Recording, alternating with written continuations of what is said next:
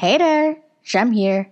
Clothes play into our life experiences in different ways. Clothes can determine output of energy and experience, like choices of food, drink, lifestyle, rest, motion, and how we manage stress that guide and decide our life experience. The clothing we wear echoes to the world who we are. Here are two tips to emulate more of you.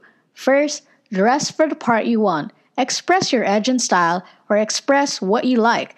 Get your glow on with color and combinations that energize you within the definition of your role. Now, the second is to be comfortable in your skin and clothes.